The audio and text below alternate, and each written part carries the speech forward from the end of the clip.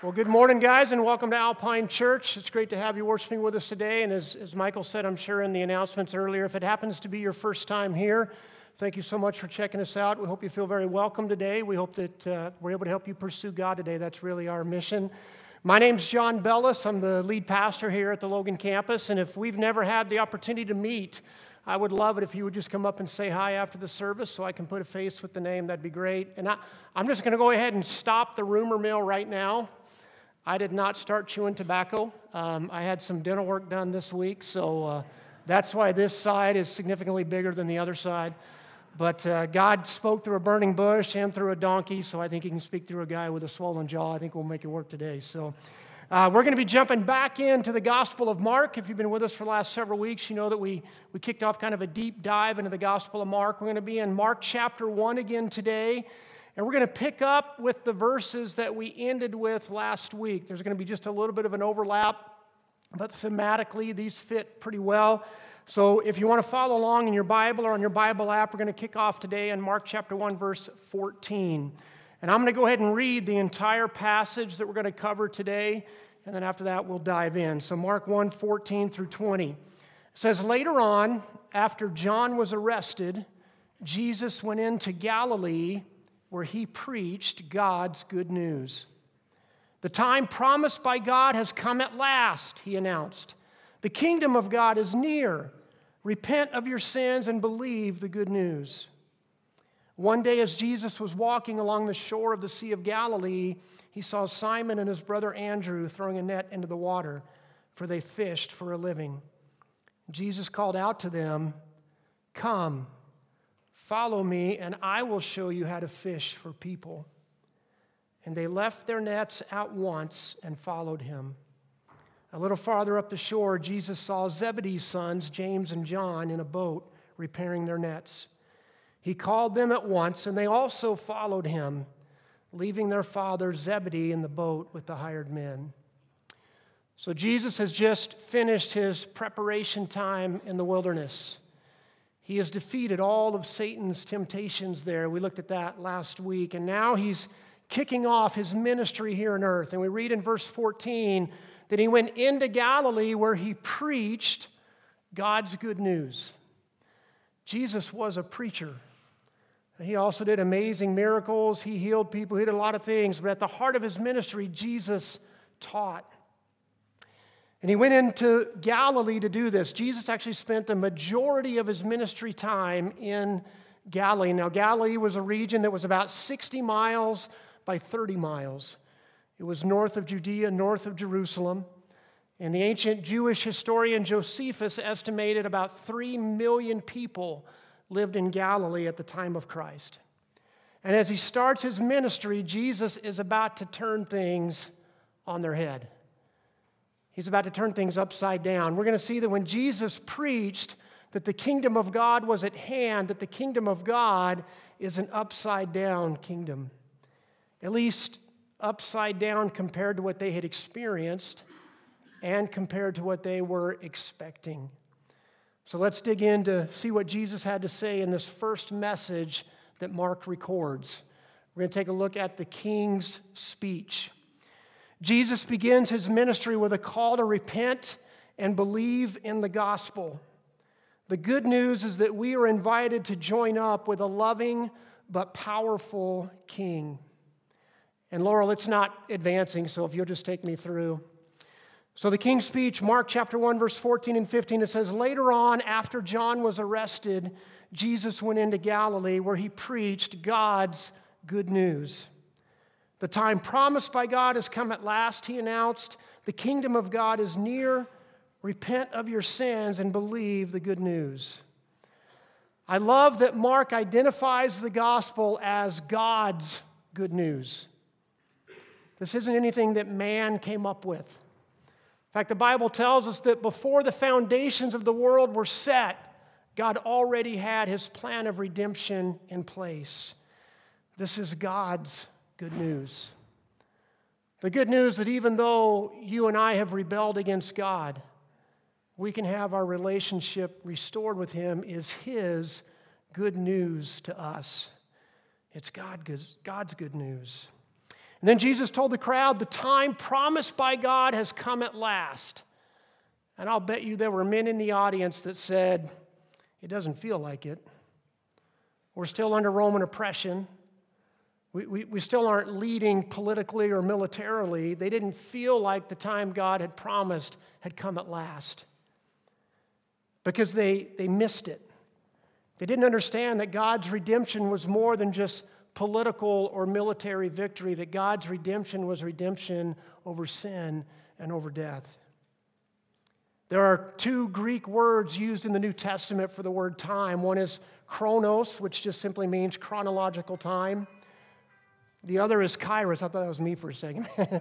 The other is kairos. And kairos means the decisive time. And that's the word Jesus used here. He used kairos. This is the decisive time. This is the time when God the Son has come to earth. When God the Son has brought down God's kingdom and has walked among us. Then Jesus told them the kingdom is near. And again, this had to fill their mind with thoughts about the nation of Israel ruling and having authority. They thought that this would be a time of great blessing for them. After all, they were God's chosen people. And it was a time of great blessing. They were right about that, just not in the way that they were thinking. The kingdom of God was near because the king was near. The King of all kings and Lord of all lords was in their midst, was walking among them. And every time he taught, every time he healed, every time he took a step, he was spreading the seeds for God's kingdom to be here on earth. And Mark talks more about this in chapter 4 of his gospel. Mark 4, 26 and 27. Jesus also said, the kingdom of God is like a farmer who scatters seed on the ground. Night and day, while he's asleep or awake, the seed sprouts and grows, but he does not understand how it happens. So as Jesus often did in Mark chapter 4, he's teaching in parables. He compares the kingdom of God to a farmer who scatters seeds. And the reality is the farmer doesn't do anything to make it grow. He can scatter the seeds. He can even water and fertilize if he wants, but he can't make the seed grow. And that's still how God is building his kingdom on earth. He invites you and I to scatter seeds, but only God can make it grow. Only God can do the heavy lifting. Only God can reveal spiritual truth to someone. Only God can soften someone's heart. And just like the seed is growing whether the farmer is awake or asleep, so God's kingdom is growing whether you and I choose to be on mission or not. But God has invited us to be a part of it. God has invited us to experience the joy and the excitement that comes by helping other people pursue God, by scattering seeds. And I hope that you and I take that invitation seriously. And it was more than just the kingdom of God was near, it was actually already among them. Jesus spells this out more clearly in Luke chapter 17, verse 21. He says, you won't be able to say, here it is, or it's over there, for the kingdom of God is already among you. And I want you to think about some of the elements of the kingdom of God that we see when Jesus was on this earth. We see broken bodies being healed. We see people freed from demonic possession. We see people rise from the dead. And we see this king who rules with wisdom and with justice and with compassion. It's just a small taste of what God's kingdom is going to be like when Jesus comes again. When Jesus comes back and when every knee will bow and every tongue will confess that he is Lord. And I have to say, guys, I'm so looking forward to that kingdom because I've had it up to here with the world's kingdom.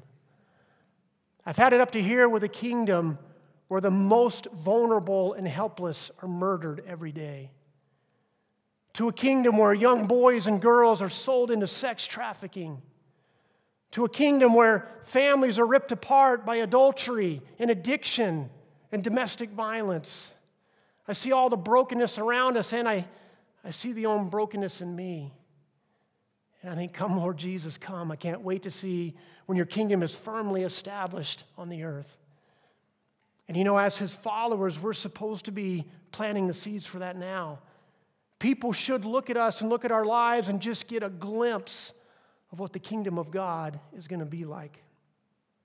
Because the kingdom of God was near, Jesus told them to repent of their sins and believe. Now, repent is one of those churchy words that we don't use much outside of Sundays. There were two kind of word pictures in the Bible of repent. In the Old Testament, the word most literally means turn and go the other way. So I'm going in one direction, I repent, and I turn and I go the other way. In the New Testament, the word that's used for repent most often meant a changing of the mind. And in that culture, your mind was more than just how you logically compute things. The mind was the very center of your being. It was your very core. So to repent meant that at my very core, I had to change. I used to see things one way, now I see things another way. I used to have my perspective, now I have God's perspective. And what happens is when your perspective changes, you will make that turn and go the other way because you now see things the way God sees them. Jesus also told them to believe. And the Greek word that's used there is pisteuo. So it's more than just to have knowledge. It speaks of a relationship of trust and dependence. You and I would call that faith. So you put these two together, and Jesus is telling his original audience, you have to have a changing of the mind. You have to change the way you think. You're thinking that you're right with God because you're children of Abraham, but you're not. You need to turn from that, and you need to believe in me. You need to believe that I am who I say I am. You need to trust in me. You need to depend on me. And Jesus' call to us today is the same. Repent and believe. That's his call for salvation. If you've never put your trust in Jesus Christ, the first thing you have to do is you have to change your mind. If you think that you're going to have a place in the kingdom of God because you do more good than bad, or because of the church that you go to, or because of your parents' faith, or because you're better than your neighbor, you have to change the way you're thinking. You have to recognize that you're broken, that you need a rescuer, you need a Savior. And then you trust, you believe that the King of all kings left the comforts of heaven and went to the cross for you. You talk about an upside-down kingdom. What other kingdom does the king come down and give his life for the peasants? That's this kingdom that God calls us to. And if you have any questions about that, if you want to know more about that, we would love to talk with you after the service. That's going to take us into our second point for today, and that's about the king's people. So we looked at the king's speech. Now we're going to focus on the king's people. Jesus enlists ordinary people to follow him. These guys aren't who you would expect to be used as the core team. If you were getting ready to establish your kingdom here on earth, who would you pick to roll out the carpet? Like if I said, okay, guys, line up, everybody around the room, and I'm going to have two of you be captains, and you go pick your team to go establish the kingdom, who would you pick? So I give you bad flashbacks to like gym class in grade school, right? When you had to line up and the two captains picked. I didn't mind being picked. I knew if we were playing soccer, I'd be picked almost at the last, and I didn't care because I didn't like soccer. I knew if we were playing football, I'd be picked towards the front, and most other sports, I'd be in the middle. What I hated was being the captain. I hated being the one who had to pick. Because contrary to what my sisters would tell you, I tried to be a nice guy in grade school. So it was like the little demon and the angel, right? The little angel was saying, oh, pick the kids who don't usually get picked first. But I was also very competitive. So the little devil was like, no, man, you got to pick the kids that are going to help us to win. Maybe you guys can relate to that a little bit. But here's how Jesus picked his core team. We're in verses 16 and 17 now in Mark chapter 1. It says, one day as Jesus was walking along the shore of the Sea of Galilee, he saw Simon and his brother Andrew throwing a net into the water, for they fished for a living. Jesus called out to them, come follow me, and I will show you how to fish for people. Now, when we kicked off this series, we talked about how Mark's is the shortest gospel. And Mark gets straight to the point on a lot of things. And so Mark leaves out some of the stories sometimes. And if we only read the Gospel of Mark, we might think that this was the very first time Jesus had encountered Andrew and Simon. But it's not. If we read Luke's gospel, we know that they had already had at least 2 encounters with Jesus. In Luke chapter 4, we read that Jesus healed Simon's mother-in-law. We also read in Luke chapter 5 that Jesus is teaching, and he was so popular, the crowds are pressing him. Like he literally doesn't have room to speak. And so he asks Peter if he can get in his boat, and if Peter will put out into the water a little bit so that he can teach. So Jesus teaches from the boat, and then after he's done teaching, he tells Peter, take your boat out into deeper water and let out your nets. And we know from the Bible that Peter had already been fishing all night, and he hadn't caught anything. Peter says, we fished all night, and we didn't catch anything, but since you said so, I'll do it. So in just the brief interactions that Simon has had with Jesus, he already recognizes there's something special about him. I think if anybody else in the world would have told Peter to go out and lower his nets, he would have been like, you can go pound sand. I'm not going out again. I worked all night, didn't catch anything. But he obeys, and what happens? They catch so many fish, the nets start to break. And they get the fish into the boat, and the boats are so heavy, the boats start to sink, and they have to get help just to bring them in. And when that happens, Simon kneels before Jesus. He says, depart from me, Lord, for I am a sinful man. And Jesus tells him, don't be afraid, but come and follow me, and I'll show you how to fish for people. So Simon and Andrew had seen Jesus at least 2 times before that call. They'd had some interaction. And then Jesus told Andrew and Simon that he would show them how to fish for people. In some of your translations, it might say, I will make you fishers of men or fishers of people. He didn't call Andrew and Simon because they already knew how to fish for people. They didn't bring anything to the table when it came to what Jesus wanted to do in them. He said, I will show you, or I will make you. In other words, he was going to equip them. He was going to model for them how this worked. They weren't going to be fishing for people the next day. It was going to take a little bit of time, and he was going to show them exactly what he was talking about. As we continue on in Mark 1:19, it says a little farther up the shore, Jesus saw Zebedee's sons, James and John, in a boat repairing their nets. Now again, from Luke's gospel, we know that James and John were actually partners with Andrew and Simon, and we know that they had helped bring in this massive catch, so that's why they're having to repair their nets. There were so many fish. And then as they're bringing them in, Jesus calls them when it's done, and here we have the beginning of the core team that Jesus is going to use to build the kingdom. 4 fishermen. Not well-educated, not the religious leaders of the day, not the most powerful, not the most charismatic. In God's upside-down kingdom, he starts building with 4 fishermen. Paul talks about this pattern of choosing ordinary people in 1 Corinthians chapter 1, verses 26 through 29. Paul writes, remember, dear brothers and sisters, that few of you were wise in the world's eyes, or powerful, or wealthy when God called you. Instead, God chose the things the world considers foolish in order to shame those who think they are wise.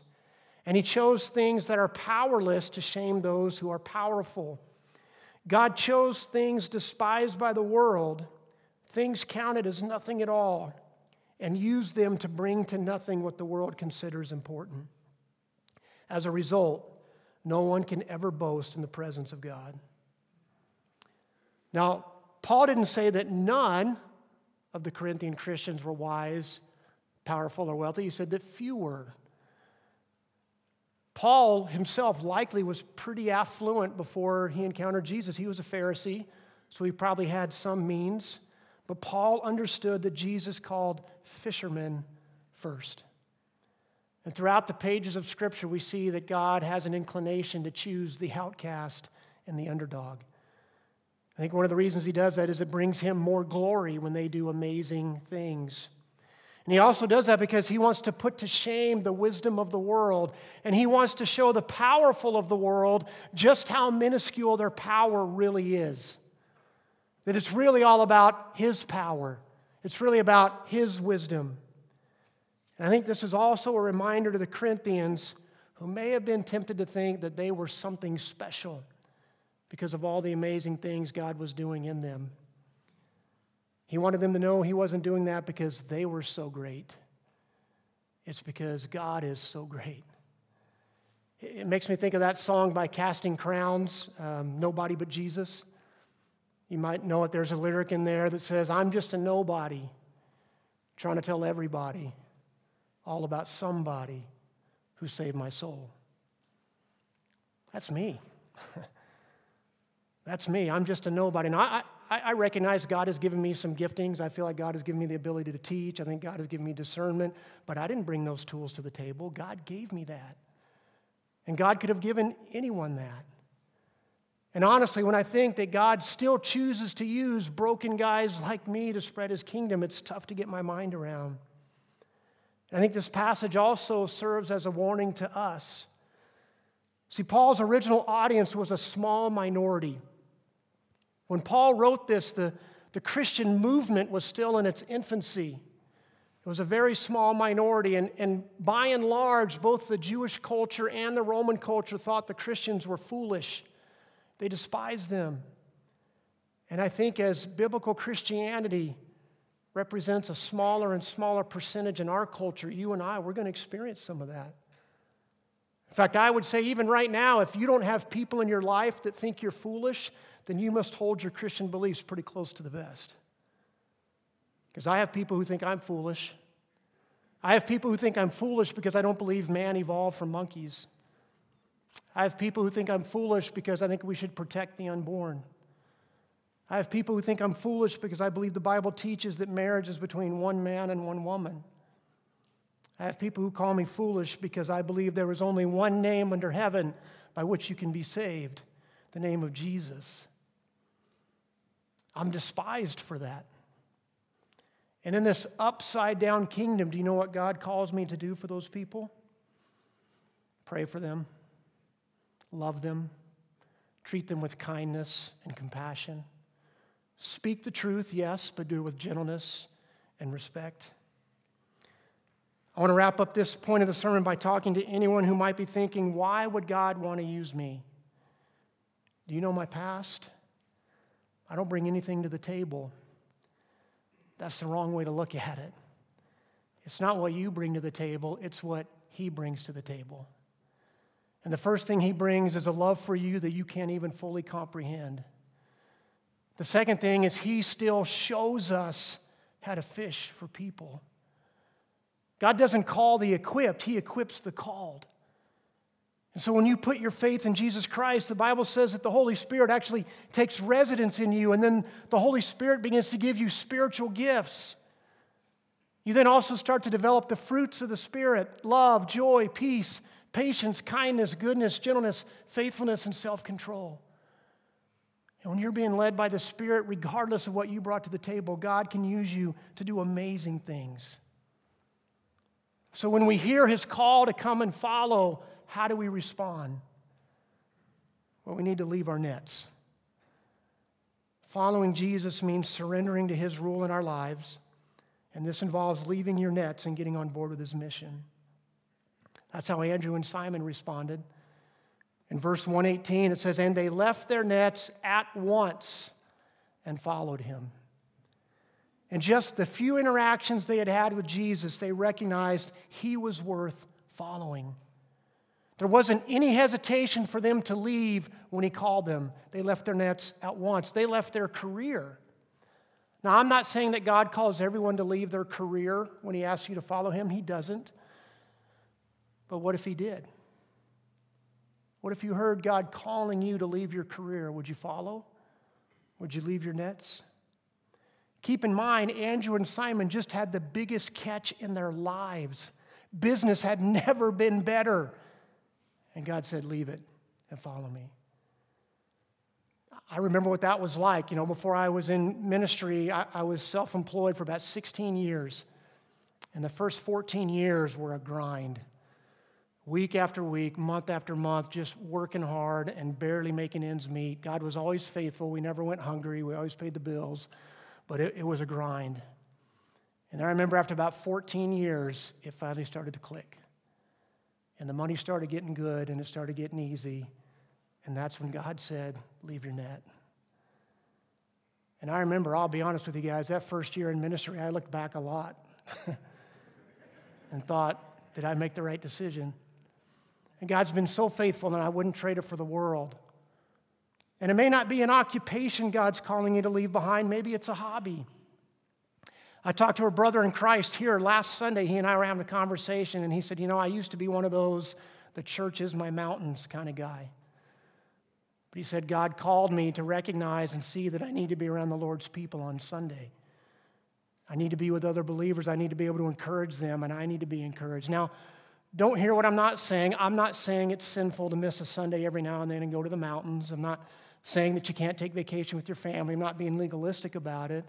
But this guy knew that God was calling him to get away from that habit of spending every Sunday up in the mountains. And I would encourage you guys this week in your prayer time to ask God, is He calling you to leave anything behind? And I know that's hard, and I know that might make you tense up a little bit, but here's what's so amazing in God's upside-down kingdom. True freedom comes when we submit to Jesus' authority in our lives. You will never experience more peace, more freedom, more excitement about the life you're living than when you're following what Jesus has called you to do. As we continue on in this passage, we see that James and John had the same response that Andrew and Simon had. We're in Mark chapter 1, verse 20 now. He called them at once, and they also followed him, leaving their father Zebedee in the boat with the hired men. Again, they left at once. There was no hesitation. In fact, they leave their dad sitting in the boat with all those fish. And the Bible doesn't really tell us how Zebedee responded. Was he supportive? Did he encourage them? Or did he mock them for leaving the family business? Did he try to guilt trip them for walking out on him? See, it's tough enough to follow Jesus when your family supports you, but some of you in here, you know what it's like when following Jesus alienates you from your family, when they don't support it. And I would just say, if that describes you, hang in there. It's worth it. See, Jesus told us that we would experience loss for following him, at least temporary loss. He talks about it in Mark chapter 8, verse 34. He says, then calling the crowd to join his disciples, he said, if any of you wants to be my follower, you must give up your own way, take up your cross, and follow me. I think over the centuries, we tried to take the sting out of that verse and what it really means. So to give you some context, just before this, Jesus had told his disciples, look, we're going to go up to Jerusalem, and I'm going to be betrayed into the hands of men, and I'm going to be killed, and I'm going to rise on the third day. And Peter takes Jesus aside and rebukes him for it. And Jesus tells Peter, get behind me, Satan. And then it leads into this verse.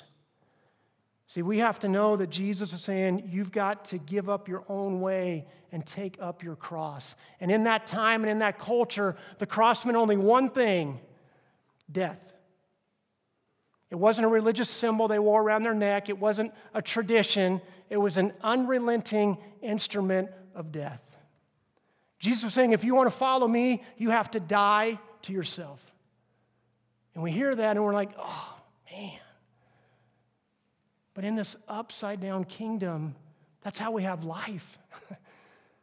That when we truly die to ourselves, that's how we have this rich and abundant and full life that Jesus said he came to give us. That when you die to self and you're in line with Jesus and his calling on your life, you'll never be more excited. You'll never be more joy-filled. You'll never be more purposeful than when we do that. Mark 10, 42 through 45, Jesus talks more about what it's like for you and I to be in this kingdom that he's bringing. He says, you know that those recognized as rulers of the Gentiles lord it over them, and their great ones exercise dominion over them. But it is not so among you. Rather, whoever wants to be great among you will be your servant, and whoever wants to be first will be slave to all. For even the Son of Man did not come to be served, but to serve and to give his life as a ransom for many. See, Jesus didn't just command us to take up our cross, he modeled it first. He didn't come to be served. He came to serve and give his life as a ransom for many. He left the comforts of heaven, And he came down and he lived the perfect life that none of us could live, and he carried our sins to the cross, and he nailed them there for all of us who would put our faith in him. And he paid the debt that we should have paid. And when he rose again, he showed himself to be the undisputed king of this new kingdom. For those of us who have already put our faith in him, if you and I want to be great in God's kingdom, we've got to learn how to be the servant of all. We've got to learn how to put other people ahead of ourselves. It's my prayer for you and for me that we do that this week. Let's pray. Jesus, thank you that you didn't come to be served. You deserve it. You deserve for us to serve you. You deserve all the accolades and the honors and the praises. But instead, you came to purchase us. You came to pay the debt that we should have paid. And because of that, we can have eternity with you. We can be a part of God's kingdom. This kingdom where one day there's going to be no more tears. There's going to be no more death. Lord God, I'm so looking forward to your kingdom. And sometimes I wonder, why are you waiting so long? But I'm reminded that you're patient because you desire that none should perish. And so, God, if there's anyone here today who has never put their faith in you, Jesus, if there's anyone here who's never had that changing of the mind, I just pray that you would do the hard work right now, that you would soften their heart, that you would open their eyes, that you would draw them to yourself. Lord God, we love you, and we pray all this in Jesus' name. Amen.